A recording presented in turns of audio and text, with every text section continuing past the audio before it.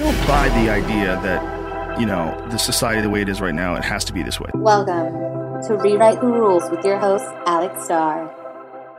So many of us choose our path out of fear disguised as practicality. It's time to live life on your own terms. What do you really want? What up, everybody? This is like the 5th time I've recorded this intro, so I'm just gonna call this one it.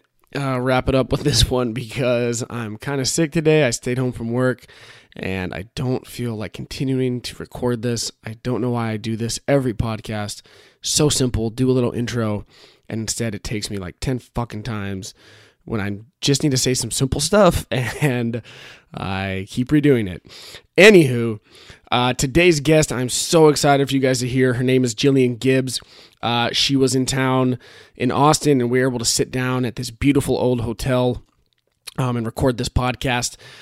She started off as actually a singer and as an assistant in a company, and now she's the CEO of a 100-person advertisement firm. So just an amazingly infectious personality, so happy, full of knowledge. And she doesn't hold back from saying stuff that is, risque and things like that, which is what I love about having people on this podcast. So thank you guys for tuning in. I hope you all had an amazing Thanksgiving full of pie, rolls, beer, and butter. And I will see you guys next week. I'm going to be posting every single Wednesday until April 1st is a new commitment to myself. So you guys heard that now on here, and now I have to hold myself to it. And if I don't, then you can send me angry emails professing how you have lost all and total faith in myself as a podcaster and as a human because I didn't stick to it. What pressure. So, all right, guys, I hope everyone is doing well. As always, you can find me, alexstar.com, email me, alexstar, Instagram, Facebook, yada, yada, all that good stuff. Enjoy the show, and see you guys soon.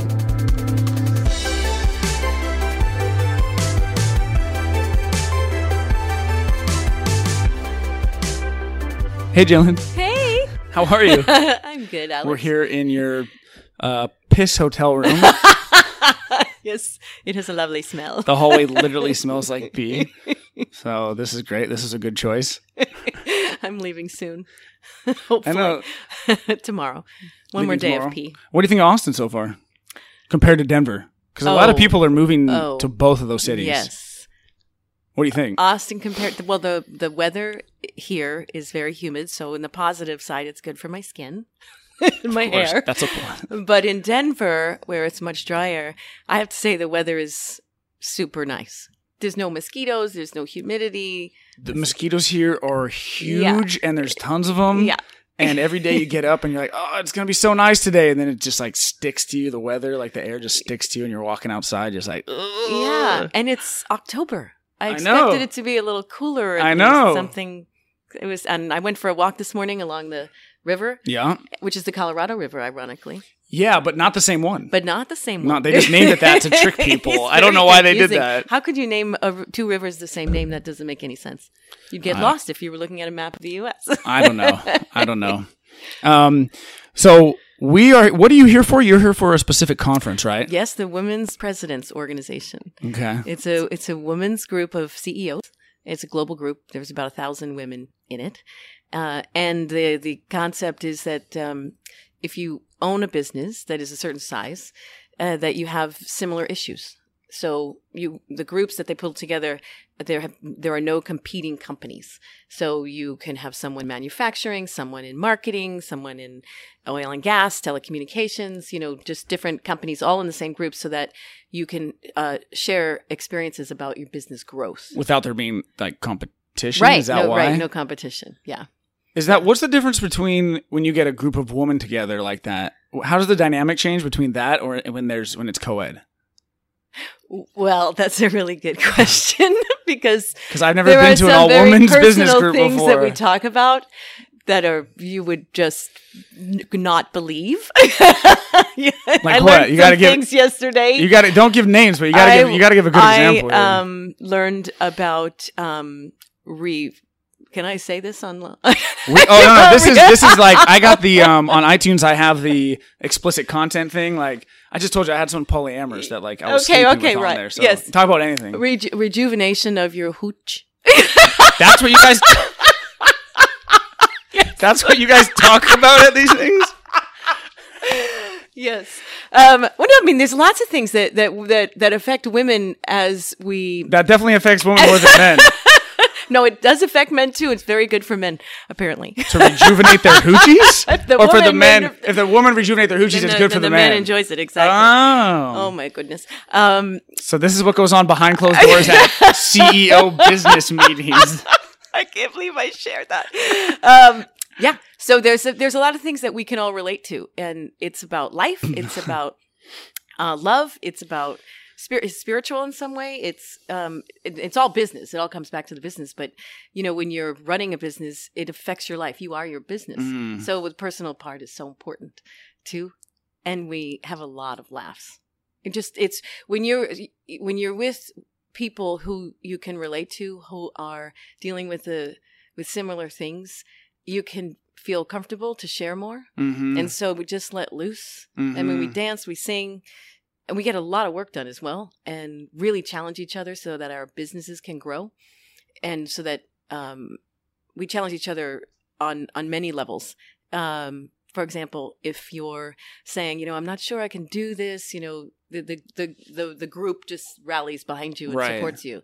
And 5, 4, 3, 2, 1. Yeah, Yeah. that's right. Mel Just Robbins. get out Anybody there listening, and you do got to it. get out there and do it. Yes. Exactly. Just do it. It's so important to have that. They always say like, oh, you're the combination of the closest 5 people that you hang out with, like, those kind of like cliche sayings. And I don't know about you, but I always heard those, and you hear these cliche things and you're like, okay, cool. And then one day you actually do it and you're like, oh my God, I just had this personal epiphany. I figured it out. And then you realize that it's just this cliche that everyone's been telling you your whole life, but it took you like to realize it, to experience it. But the people that hang around you, it's interesting. Like, have you heard of memetics? No. It's like genetics is when, you pass on information biologically, like, through your genes. Mm-hmm. Memetics was something coined by Richard Dawkins, and it's when you pass on cultural information. Mm-hmm. So it's basically like when you transpire like your thoughts or your habits and stuff, and you pick it up on other people, like when people have good vibes. And so like when you look at the world like that and you're hanging around a bunch of other people that are like motivated go-getters, like building businesses and stuff, it literally like, it's like a virus, a positive virus that infects you. Mm-hmm. I've had that happen to me where people, how do I say this? They want to be around me so that they can get a little bit of what I have, and I have an infectious personality, so I'm told. So the laughter, the positive energy, the success breeds the other people who can do the same. And that's one of the things I tried to do, though. I look at that as a very positive thing, because if I can do it, and I can show you that I can do it, then you can do it too. You should feel, well, if Jillian can do it, then I can do it too. Yeah. I'm just a normal person. Is that true? Can everyone be a CEO of a company? I think, well, yeah. If you put your mind to do something, you can do it. I can believe you can do anything you want to do. I think the most important thing to do in your life is to just, whatever you decide to do, is just to be the best at it. Because it's so rewarding for you to do something that you enjoy and to be the best at it, so you can keep striving. That's something that my parents instilled in me. Just do. Doesn't matter if you're a janitor. Doesn't matter if you're a school teacher. Doesn't matter if you're a CEO of a company. Just do the best that you can do. Have you gotten off track of that before? Where I may not have been doing the best. Yeah, for like a phase in your life, or have you always been doing your best 100%? Perfect. No. Well, I have been doing this for so long. I've been doing production consulting in some form or another for 25 years. And before that, I was singing. Singing and dancing on a cruise ship, if I am not mistaken. I did sing and dance on a cruise ship when I first got out of college. I studied opera in college, opera and advertising. Opera yeah. and advertising? Because I wanted to sing jingles. Hold on. I'm pretty sure that jingles and opera Isn't that an oxymoron? What do you mean jingles for opera? What is that? Classically trained singers learn how to sight read music, and when you go into a studio to do advertising, you're on the clock. So you have an hour or less to record the song and leave. So if you can't read music, you can't get in and out quickly, and then you're costing the client a lot of money. So Okay, you have to study music. Unless you have a really good ear. Okay, so you studied opera, and what was the other thing? Advertising. Opera and So I advertising. can sing jingles. So you can sing jingles. And I've never done that. So were you saying that there were times where you weren't singing jingles to the best of your ability?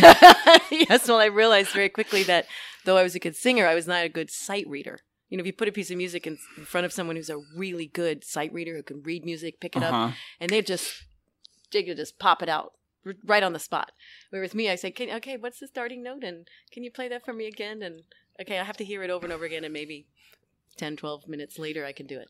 But I couldn't do it instantaneously. A lot of people who have perfect pitch can sight read really well because they could just see it. And Right. That's a skill some people have. and you're born with that or you're not. Did you so you trying to do the opera thing, at what point were you like, you know what, let's just scratch the opera degree and we'll just stick with advertising? Well, Like, I do you ever- didn't do that. you know, I did. go I ahead. stayed with it. Did I what? No, go ahead. Go ahead. I got a follow-up question. Okay, so I just like take a few steps back. So the reason that I studied opera is because I am a first-generation college graduate in my family. So my parents didn't go to college. My dad didn't finish high school. And so when it was time for me to figure all that out, I'm the oldest of three kids. It was my senior year. It was actually in the middle of my senior year. And today that you think of college as a sophomore in high school, right? But I was so late in the process, so late in the game that I had to pick something to study quickly. And I also couldn't afford college, so I had to get a scholarship of some sort. So I happened to be a really good singer. And my voice teacher in high school, Ken Gardner, helped me to audition and get into college. Now, I skipped 8th grade. So that means when I went to college, I was young. I was 17. And your voice gets more mature the older you are. So when I was auditioning, they said, oh, yeah, you have talent, but you got to wait a year. Right. I was so bummed. But then, as luck would have it, that summer, I got another letter from the college saying, oh, somebody's not coming, so you can come on time in August. And I went to Ithaca College, upstate New York. And I picked up advertising as a minor because while I was working in New York City during the summers, this is going to get really weird, but I was working as a detective on Wall Street. And I was a plant by a security firm in a Ginnie Mae company on Wall Street. And one of the people that, so my job was as a detective. I know we're going from opera to detective, but no, please, I discovered that there were people, dealing drugs, doing drugs, taking from the supply room. That was the extent of it. It wasn't really much more complicated than that. Okay. But one of the guys that was doing drugs became a really good friend of mine. Why? And, for a specific reason there? And then he moved to Colorado, and now Colorado. And yeah. So he and I, super friends. He left Wall Street after that job because he kind of lost his job, and then he went into advertising. Did you make him lose his job because you ratted him out? Something to do with it. But we're like best friends for our whole life, so we're still best friends today for I don't know how long that is, 30 years. So that's how I got back into. I picked up a minor when I went back to school after that summer in advertising, just so that I'd have something to fall back on. Advertising was your fallback. Yes. So at this point in your life, you were doing opera and detective work. And now, 30 years later, you're the CEO of like this massive advertising consulting firm. Okay, the detective thing has so much going on there. It's just a summer job. For how many summers? One summer. Just one summer. Yeah. And they just like hired an 18-year-old to be like, we're going to put you in Wall Street to see who's doing coke? Yeah. By who? The FBI? Who was it? I don't know. Is it the local New York police? It was a private security company that planted people like me into these companies to just befriend people and were you allowed to do coke with them to like in order to, no seriously Because aren't I mean, you I like? guess I Because could if you're have. undercover, like if you're undercover in the mafia, like you might have to kill somebody. Yeah. It wasn't that advanced. I guess I could have. Yeah, should have taken advantage of that when you had the chance.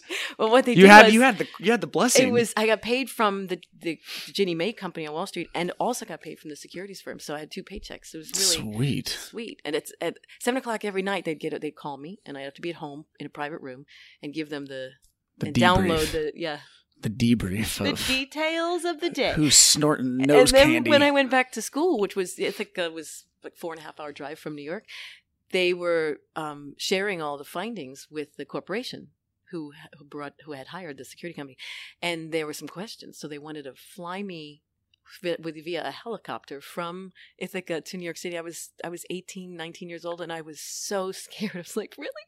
And I got out of that, but so I never had to go. What in the world? Be deposed. I don't know or if they anything. have these jobs anymore. They probably do, but nobody knows about them. Yeah. So when did you jump into? So then you did the singing and dancing on cruise ships. And I sang and danced on cruise ships, sang a bit in New York. I did 7 off-Broadway shows, and got a job temping in creative agencies. I worked at Ogilvy and Mather and McCann Erickson, big agencies. And that's how you went down this trajectory. Yes. That's always fascinating to me. How it's like how some seemingly insignificant parts of your life just skyrocket you down this other path that you weren't considering, just because your part job, yes, your temp job. Yes, that's a really good point.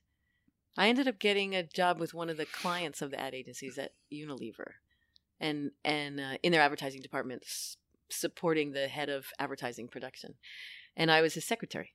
And now I'm running a business that does what he taught me to do. It's crazy. Do you ever look back and and wonder like how that all happened?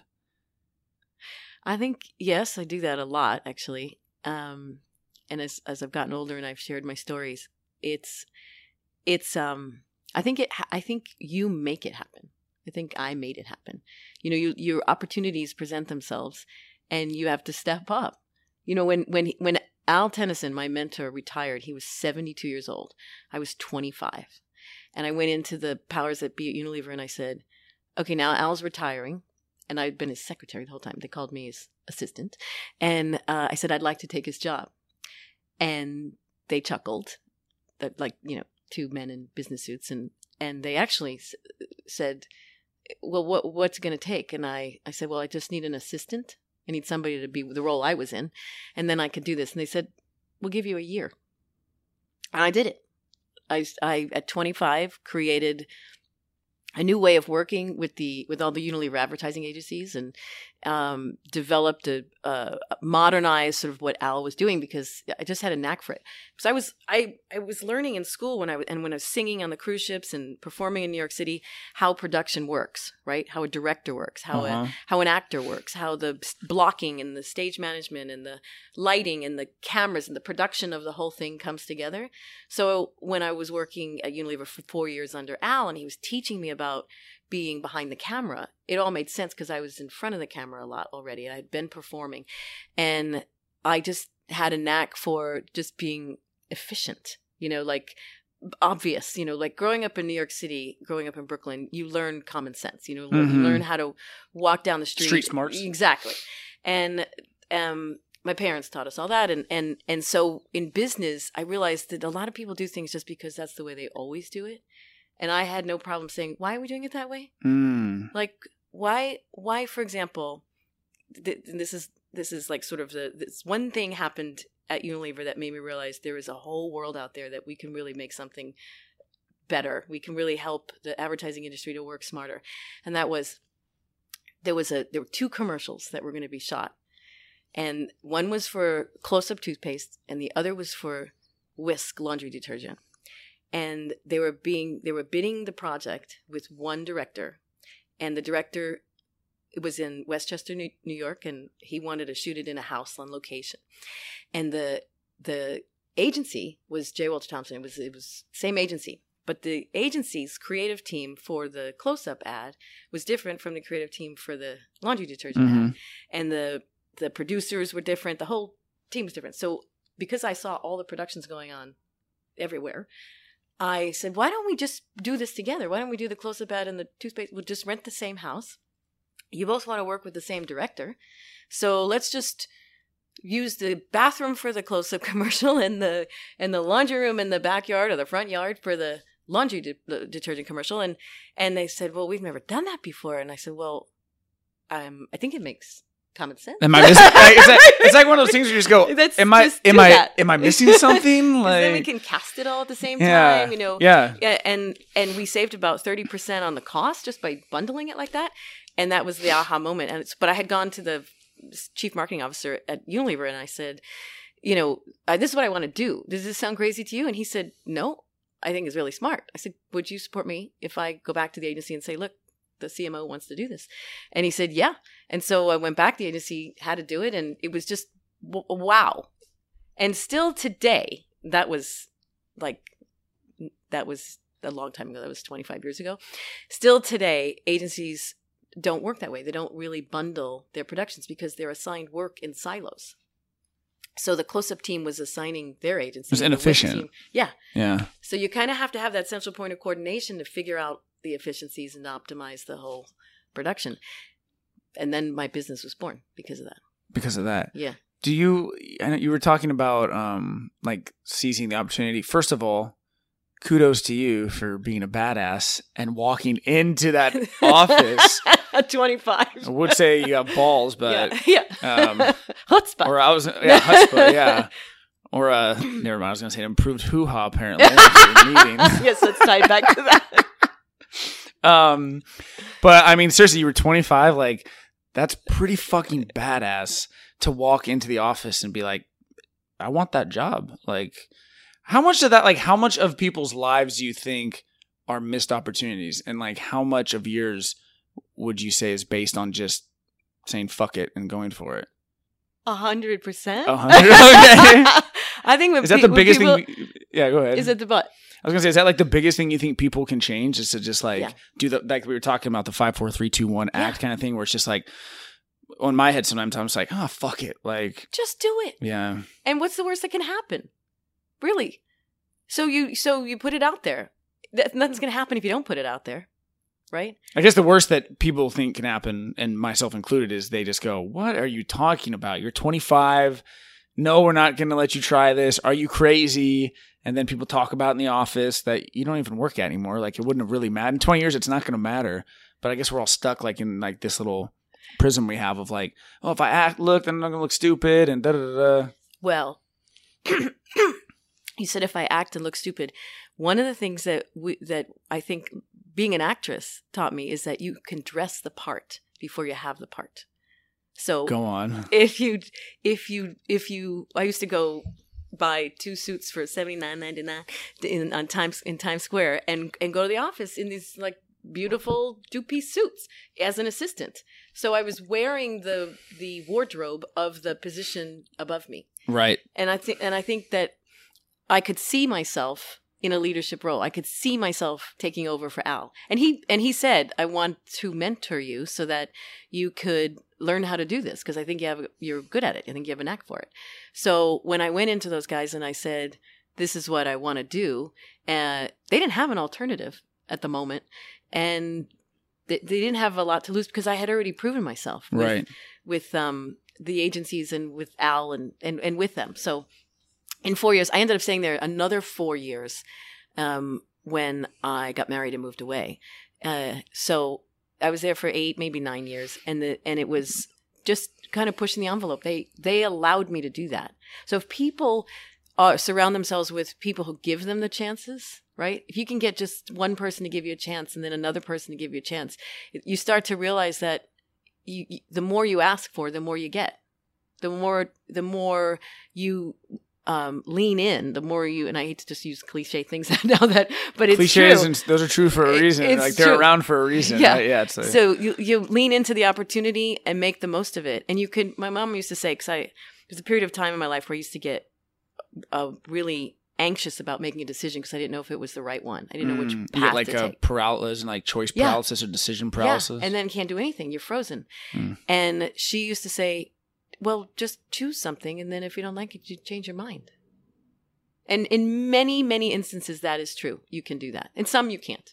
but in more often than not, you can just choose a path and then change it if it's not working out. Yeah, and I think a lot of people, I guess suffer would be the right word, but like a lot of people struggle with, even on the mundane decisions of where should we go to eat. I hear couples all the time be like, where should we go to eat? And there's, I don't know, you pick. I don't know, you pick. Do you want sandwiches? Do you want Chinese? Do you want that? Do you want this? And no one makes a decision, and that's kind of a mundane example of that. But I think it also like builds on that, where then it's like, gosh, should I just stay here? Should I move to that new city? Or should I just go talk to that cute person across the bar? Or should I not? And then you just kind of don't make any decision, which is a decision, and nothing happens. Well, I think it's too cerebral then. Like if you're thinking too much, you can't figure out how you feel.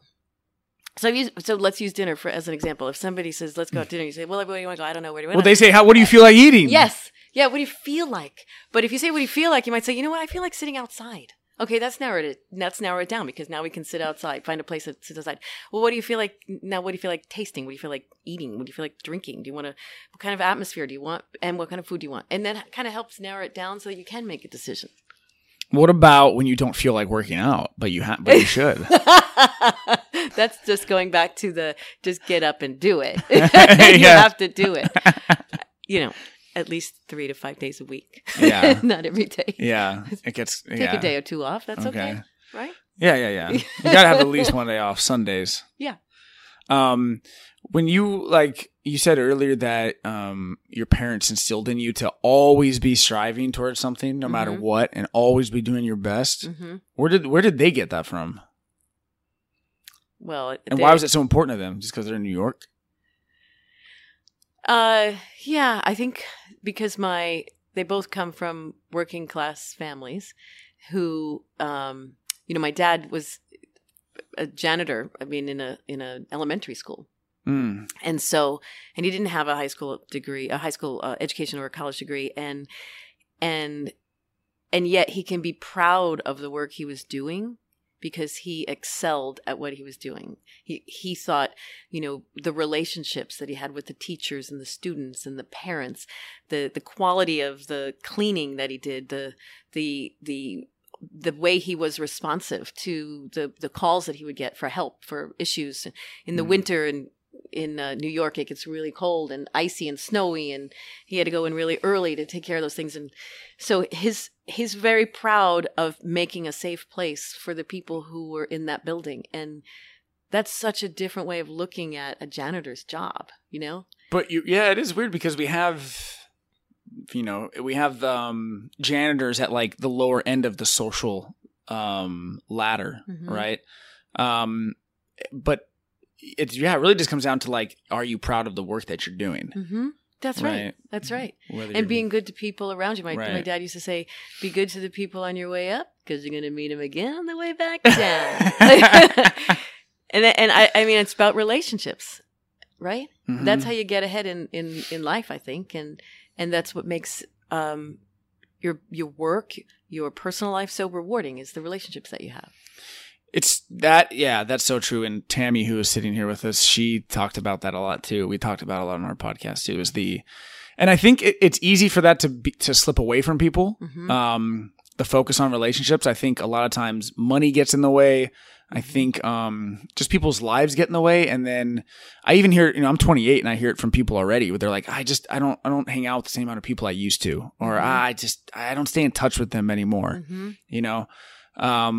And it's easy to, I think a lot of people get lonely. I know people who have gotten lonely because they didn't make relationships a priority. Mm-hmm. Because I think we're all like distracted by other things, and we don't realize that it's really simple if you just focus on the relationships with people to just have such a good life, Yeah.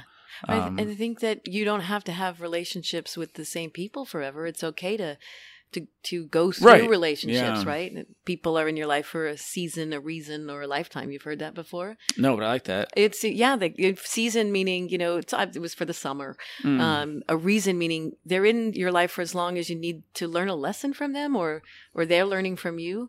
And then a lifetime friend is very rare, very special. It has sometimes many different lifetimes within it, right? The different ways the relationship changes. Yeah, they're incredible. Like they're incredibly dynamic and complex. Like, you know, different friends for different reasons, different people. One friend that you'd want to go on a road trip with, but another one you love just as much that you wouldn't want to, but you'd want them around to go to the movies. Go to the movies. You love movies, or just like people you'd want to talk about certain topics with, and other ones you don't, and some that kind of come in and come out of your life, and like. It's incredibly complex. Yeah, you can't get everything you want from one person. Right. It's too much pressure anyway for any individual to give you everything that you want. Right. That's why this whole, you know, polygamy thing works. I thought you were married. No, not married. No, I was married. Not for 20 years. No. Too much pressure. Too much pressure? Yeah, to get everything everything you person, need from one person is a big task. Yeah, that's true. But yeah, building that up. So how do you maintain, because you have how many employees working at your company? How many? 150. Yeah, okay. So and they're in 20 different countries. So really? Staying connected and building relationships with all of them, knowing their names, interviewing them, being part of the process, being accessible, so that building a culture or an environment where everybody feels connected. So one of the things that people say about when they're in the company is they're just so thankful to be a part of such an organization where everybody supports each other and feels like a family, even though we're so far apart. Well, how do you do that? Really hard to accomplish. How do you do that? We bring everybody together once a year so they can meet each other. So where was the last meeting? Somewhere cool? It was in Denver. Oh. Denver's cool. Yeah. It was in Nashville 2 years ago. We try to move it every couple of years to somewhere cool. I don't know where it's going to be. We haven't decided where it's going to be. Austin, maybe, yeah. Yeah. In June? Is the weather okay? No. No. Nope. Maybe not Austin. What about Raleigh? How do you pronounce Raleigh, that? North Carolina? Yeah. Yeah? Heard good things about there. Yeah, okay. Yeah. I've been there. I'm trying to think of some other cool cities. I don't know. Bend, Oregon? Bend, Oregon's Bend supposed to be would really good. cool Yeah. in June. That's a good idea, actually. Yeah. And they have a lot of breweries. We are looking at Detroit, though, because we have 15 people there and okay. a wonderful client. And they're having a resurgence. It's just amazing. They are, yeah. Great new hotels and things like that. Yeah. So how do you so you're at the top of this, and I always think of, you know, businesses, of course, are like organisms, right? It's like this entity that you've somehow conjured out of the magic after, you know, doing the temp work and stuff, and now here you are 25 years later doing this, right? Started off singing and dancing on a cruise ship, and now here you are. But like, how do you manage being like, you know, I guess you could say, if you're looking at like an organism perspective, like the brain of this organism? It's very it's a living. You have to treat it like it needs care and nurturing. It needs water. It needs food. It needs exercise. And building and creating that culture, because that's the way I am. It means that you have to reach out to people, and people have to feel that they are important and that they're valued and they're part of a bigger organism. They're part of the whole. And it can very easily fall into, you know, a lot of people work from their homes. We have about 20 people in Denver, 15 in Detroit. We have 4 physical offices. So most people, we're in 36 cities around the globe. Most people work from their home, or they go into the client's office. So you could risk having somebody who's sort of in the satellite, like in Las Vegas or in Nashville or in Miami, where we have one person in each of those places, that they could sort of start to create their own thing and do it their own way. And so what we've done is when we interview people, we say, you know, kind of gauge between their autonomy, like how they're able to be autonomous and work on their own and be a self-starter. And that needs to be balanced well with, I love to be part of a team. You have to have both those things going in order for this to work. Because if somebody goes off on their own and they just get in their own thing, they could lose touch with how the business is evolving. What we're learning from each other. So that I think they find it rewarding to stay connected, because then they become better at what they do. And so we do it via this annual meeting. We do it via monthly huddles, we call them. You know, get together and huddle or cuddle. And it's all on the phone. And we use Zoom, which is a video, you know, sort of conference thing. Yeah. And And I encourage everybody to turn on the video rather than just be on the Zoom and not turn on the video, so we can see Right, each so you other. see each other. And we connect. Yeah, I mean, it's a whole cultural thing. It's like you have to have an ethos. This is the way we work at this company, and we reach out to each other and we share and we support and the more you say that and then the more you do it, the more it becomes part of the culture. And then I was gonna say the more you do it, I would imagine, because you hear a lot of bullshit sometimes with companies. yeah, it could And be then all you- talk. And then then you see how they act, It's not allowed. and you're like, it's not allowed. No, it's not allowed. No, if somebody is not contributing as a team player, and like, for example, just this week we had a huddle, and I presented the picture of the globe and all the little push pins on the globe of where we're located to remind everybody. We just met in June. Now it's October. How important it is for us to stay connected. So we brainstormed on ways that we can stay connected. We use Workplace, which is a Facebook thing for business. Mhm. And I said, there's some people that post all the time on that, and they're great articles, and you can't even keep up with it. There's so much posting going on, but there's only a handful that do it all the time. And the rest of us, I can see, 23 people have seen this, 80 people have seen this, but nobody's liking it, nobody's interacting. So that's one of the things I said is like, so thank you for those people who are posting, and those of you who are reading everything, could you please interact? Yeah. And then sure enough, and they're like, duh, and I do it in such a way that is friendly and supportive and fun. And I saw it already within a day. I saw changes. They're contributing, and they're saying thank you for posting that. Rather than just making it a passive experience, they're interacting with it. Right. So yeah, it's crazy because you've built this like a little species, like you said. It has to be watered and like exercised. And when you say things like everyone has to be their own entity, or like they have to be a self-starter, but they also be part of the whole. Yeah, that's exactly how your body works too. It's true. I mean, like everything has to completely act on its own, but it has to be a part of the entire unit. Well, it's just interesting to me how like humans, like we create the things we create completely mimic the natural world already. Yeah. And this is advertising. It has nothing to do with the natural world. And That's yet we true. everything like follows these set patterns, Yeah, it's true. of like how it has to work with 150 people. Well, it's all energy, right? It's Right. all the how much energy you put into something, you're going to get out of it. If you don't put energy into developing a culture, you're not going to get culture. If you don't put expectations out there, you're not going to get people meeting your expectations. Right. So it's all communicating and relationships, and that's how you do it. What about for like being a leader? What about Talk to me about like talk to me about that. More specifically, what are like the biggest, how have you fucked up as being a leader? Let's start with that. God.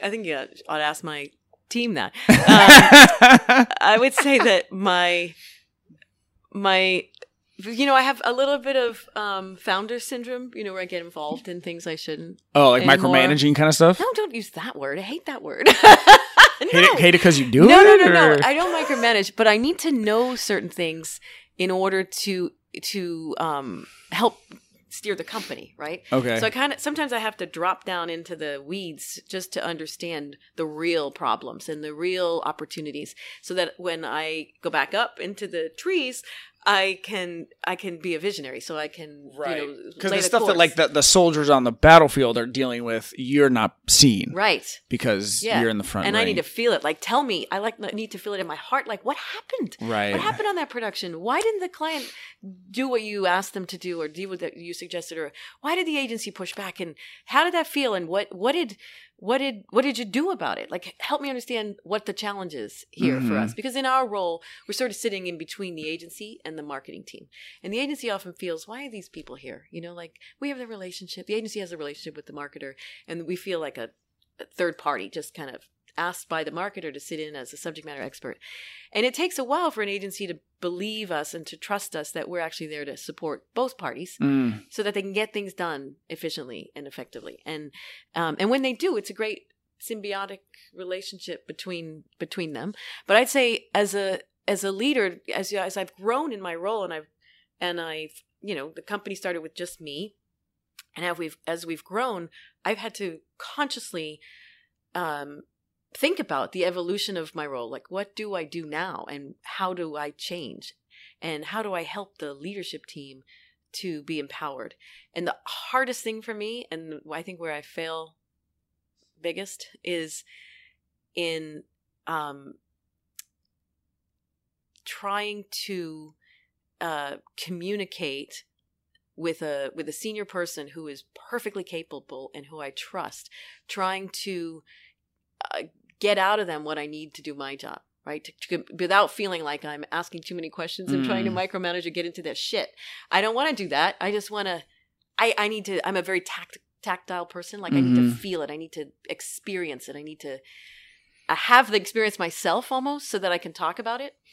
And so that sometimes feels invasive to a person, but it's coming from a wonderfully good place. I don't mean to be invasive. So that balance I haven't found yet. I haven't figured out how to do that. Well, I mean, it's an incredibly complex thing to do. I mean, just dealing with one person, like we were talking about with relationships, or with a few friends, and kind of, if you go out with like 4 friends and, kind of managing all those different relationships as well, if you kind of organize a little event, you have like 4 or 5 people over and managing all those different dynamics and stuff like that. You have to connect them, introduce them, and will that person like that? Or find the commonalities and stuff. I mean, that's enormously, complex task within itself. Yeah. So then when you're doing it and it's like your friends, but also it's like a work relationship, and then where they came from, and then egos get involved with some people. Yeah. That's a lot. Yeah. It is a lot. Yeah. It's a hard, it's a lifelong process. Yeah. I mean, I don't think you're ever going to figure it out. No. I mean, I don't know. I don't work with you, so I don't know if you're good at it or not, but I would imagine that it's just a matter of that it's going to be a constant, it's just going to be a constant improvement thing. Yeah. But it's about being authentic and saying, look, I don't know how to do this. Here's what I'm trying to do. And if it's coming across, or you're feeling it in a way that it feels bad or invasive, then let's talk about that, because that's not what I want. And here's what I'm trying to accomplish. Help me get there with you. Then I think that's the best way to approach it. So then you go, oh, okay, I see.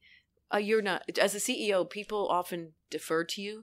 And so if you come in and say, look, this is what I want, they really take it as that's what you want. Where with me, I'm a much more collaborative person. Like, no, I didn't really mean that's what I want. I mean, I'm suggesting. This is I'm recommending we do it this way, but if you can do it a better way, that's better. Do it better. Right. Just, tell me. Just do it. Don't be afraid. Just better. do it. Just do it better. Is that what I said? That's what you just said. Just do it. Go ahead, do it. Well, better. I guess it might not be better, but I have to accept that too. There's another bad thing about me. No, I mean, I think it's important to challenge each other to all be better, is what I meant. Right. We're constantly striving, like you're talking about. Yeah. Yeah. And saying that the culture, everyone feels it's appropriate to mess up and continually strive and mess up and continually strive. Yeah, it's okay to make a mistake. Right. You got to believe that, because that's how you learn. That's a good thing. Right. Let's make a mistake together. And let's just change course. We'll figure it out. Yeah. We will. It's good and it's fun. It makes it more interesting when you take more, I was going to say chances or risks. And I think I mean that. When you look at opportunities and you say, I'm not sure how this is going to turn out. Let's try it. That's fun. Yeah. That's where innovation comes from. That's where better and bigger ideas come from. And it also helps you just not do things the same way over and over again. Just doing things the same way over and over again, it gets so boring. So why not challenge yourself, challenge each other to do something different, even if you don't know what it's going to be like. Did you do that in your personal life too, or just mainly in business? Yeah, I did do that in my personal How life. so? That's really personal. I think I'm very unconventional in how I think about relationships. I just met a woman actually here at this women's conference who just got married. She's been with a guy for 17 years and they don't live together. They live an hour apart, which I think is fantastic. Yeah. I love that. That's brilliant. That's what I would do. What's funny is my buddy Booster, who I've had on this podcast, like a firefighting friend of mine, and who I was telling you about earlier, and he was having a lot of problems with his wife, right, before he started the firefighting gig. Because they're, a pretty classic, domestic relationship. Take the kids to school and, he worked, I think, doing window stuff, then come home. and they were seeing each other all the time, and they were also arguing all the time and stuff. So with firefighting, like wildland firefighting, you're gone, like out of those 6 months that we're actually working, it's like 80, 90 hours a week, and we're gone for like 2-3 week stints. It's kind of like a micro edition of the military kind of thing, where you're gone on like these 2-3 week tours, I guess you'd call them. And like our second season and third season, you know, we had so much free time. We were always just talking about like, you know, everything. You knew everything about everybody's life. And he would tell me, he's like, yeah, Star, you know, my relationship with my wife has never been better. And I was like, really? Why? I feel like it would put strain on it for being away. He's like, no, man, no, because I miss her now. She misses me. I have space apart from her that I'm so grateful for her. I see everything she does like for me and for the kids. She misses me. Like she sees I'm out here working to like support the family, and he's like, we come back and like we have the best sex ever, and like we get to hang out. And he's like, and then in the winter when we're around each other all the time, we start bickering again and stuff. But it was fascinating to hear him say that, how much better and stronger his relationship got because they had more space. Absence makes the heart grow fonder. Yeah, right. You and I think you need that in all types of relationships. And I think it's really unique to kind of say, for this woman to say, okay, to her new husband, you know, what he knew going into it, that they weren't going to live together. That's a really good thing. If you can be okay with that, like you don't have to conform to the norms, you know, in the world or in what expectations are of other people. Just set your own. Right. So when it comes to relationships, I think that's what you have to define for yourself too, is what works for us, what works for me, what works for you, what does that mean for us? Right. Yeah. I think being creative in that way is going to help people stay together longer. Totally. Yeah. And I think that it's been, I mean, like, you know, I've had that podcast on here before with that Jessica girl, and I mean, there's just, damn, he's laughing. There's just so much, there's a lot of like flexibility in all aspects, not just even relationships, but like, you know, that's why this podcast is Rewrite the Rules, because like jobs now, people are working remotely for your company. Yeah. And relationships and things like that, where, you know, everyone now has the power to really like see all the possibilities, where before it was all dictated by like the one newspaper you got and the 5 TV channels. Yeah. And now it's like, psych, like I can go online and see any way anybody lives in the entire world. And then you look around and you go, I feel like that might kind of be bullshit the way we're doing it now. For me, right? In a lot of different aspects of people's lives, I think everyone's kind of waking up, for another cliche phrase. Yeah. And it's okay to refresh and actually do something different. And if you, in whatever you're doing, get up differently, work out differently, change your diet, change the people, change your friends. It's important to do that. Refresh. Hit the refresh button. Yeah. Recreate. Create something new. That's what keeps us interesting as humans, right? I agree. And I think relationships should reflect that, so that you build a relationship where you have the space to give yourself room for creativity. And it makes you more interesting to your partner, so that when you come back and you tell stories about what you've experienced, your friend who's gone off and, you know, he's got tons of stories coming back to his wife, I'm sure, and she's got tons of stories to share with him, so that you become just more interesting. Right. Whereas I was dating a guy recently who, is once his idea of now we're getting the good stuff. His idea of a relationship was to, at the end of the week, you know, Friday, you get together Friday night, you go back to work on Monday morning, so you're with each other the entire time, 24/7. Oh, during the weekend, you mean? During the weekend. Oh, okay. And for me, every weekend. And for me, that's a lot, because I'm busy and I'm traveling, and sometimes I just want to be alone. I just need some space. Yeah. And sometimes I want to be with my friends or my family. So that doesn't work for me. That doesn't work for me. And it's unusual, I guess. I mean, a lot of people want that. But I think you need to have your own thing going on, you know, to be interesting. Right. And you definitely have your own thing going on, so I think that works. Yeah. Yeah. Good. I could be singing more, but yeah, you're gonna go back into singing, you think? I was really? Like I was saying that I just downloaded a karaoke app last night to my iPad so that I could start singing again. Awesome. And I stayed in bed and sang for 30 minutes before I went to sleep. It was sort of instead of reading, I sang. And I don't know if my neighbor in the hotel heard me, but it was like 11:30 at night, and I was just singing until I fell asleep. Probably thought it was in this hotel. I'm sure they thought it was ghosts. But I think singing for me makes me feel good. You know, it's a good feeling to share. Physically, it's a good feeling, right? And then I love just giving my voice to someone. You know, right? So I guess I'm going to get back into it. That's like your refresh button right now, or your recreation, I guess. Yeah. Yeah. Yeah, and it's an outlet because I can't think of anything else if I'm trying to remember lyrics and think about harmonies. Plus, like, I mean, advertising and, like, you know, I've been doing this job for 4 months, so I don't have that much experience. But, like, those types of things where you're like, you know, have you seen Wolf of Wall Street? Yes. Where Matthew McConaughey at the beginning, he's like, it's all like, numbers, high-end shit. Da-da-da. Who I just saw running on the trail down here. By the way, I ran by him last week. Yeah. Really? Oh, okay. Yeah. I thought you meant today. No. gonna Last leave. week. No. looks Gotta as good as you think he does still. Yeah. I've met him. I was in a movie with him. What? What movie? Movie was the one with Jodie Foster where it's about a spaceship. The heck is Contact. it? Yes, Contact. God, that was my favorite movie when I was a kid. No kidding. Yeah, I love that Yeah, movie. My I'm a dad and I reporter used to watch it. in it. Really? No shit. I'm gonna look Yeah. you up after this. I have to rewatch that. That's a great movie. It's a really good movie. I had a few little bit parts and featured extra Nice. parts in movies because I lived in DC for about 2 years, and they do a lot of movies in DC for Yeah. locations. Yeah. Anyway, sorry, I got you off. No, that's sweet. Matthew McConaughey. I'm Yeah. distracted. What I was gonna say is like he at the beginning he's like, this is all numbers and the high frequency like stuff. And I think his prescription was to tell Leo to go jack off like Oh my 3 gosh. times a day. But I'm saying like some type of like the like creative like release to be like the opposite and like the yin and yang kind of thing of like singing or drawing or art, because Yes. the business stuff and the sales stuff and all those kind of things is good, but it's a certain part of your brain and it's like it's just like the yin, and you need something, you know, like the yoga or like the creative outlet. You need something like that to balance yourself out, or you're just going to go into a tailspin. It's true. And I think getting back to the point you made earlier about the women's group that I was with, and you said what happens behind closed doors, that's why we do that. Right. We just finding a creative way to share, you know, whether it's singing, whether it's dancing, whether it's communicating, whether it's sharing little tips we know as women with each other is an important part of that.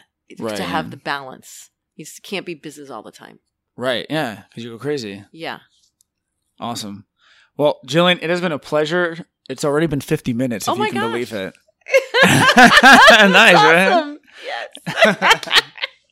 Yes. Thank you so much for coming on. If people want to, you're starting to write a book. Yeah. So when will that be out, you think? Not till 9 months from now. Okay. So Do you know the this title? time Do you have a next working year, I title? guess, this, maybe a year. I do not know the title yet Okay. of this. This book is more for the industry, like a manual. Okay. And so I'm in the beginning of just putting together an outline and creating the syllabus for classes and things like that. So, Okay. yeah. But what other ways can people find you if they want to know what you're up to, They can find me or on LinkedIn. find you for inspiration? Yes. Or you can email me at. Is that what's supposed to happen now? I'm Yeah, supposed to say- tell people. Yeah. Tell people how they can find you. J Gibbs, JGIBBS at aprco.com. Awesome. Yeah. And then the book will be out in like 9 months. Yeah. But unless you're into It's marketing. like birthing a baby. Yeah. Birthing a book. That's what Cool. it'll be like. Thanks, Awesome. Alex. Yeah. It was so great to talk with you. Cool. Later. Bye. Woo, man, she was a fun lady to talk to. I had such a good time. That is the reason why I do this podcast, is because people like her that are just so fascinating, so much cool stuff to say. Anyway, guys, thank you so much for tuning in. Would love if you guys subscribe if you're enjoying it. If you're not, then don't. Leave me a review on iTunes, share it, tell your friends. That means the world to me. I also really love getting the kind of random texts and emails from people. Keeps me going, keeps me motivated. So super, super, super grateful for that. Speaking of Thanksgiving, just all my love to everyone that has helped me along the way. I got great stuff coming out through the winter and through the spring. Like I said, I'll be posting every Wednesday, so make sure and check back in. Love you all. Have a terrific end of the month into December, Christmas, New Year's. Love you all. Bye.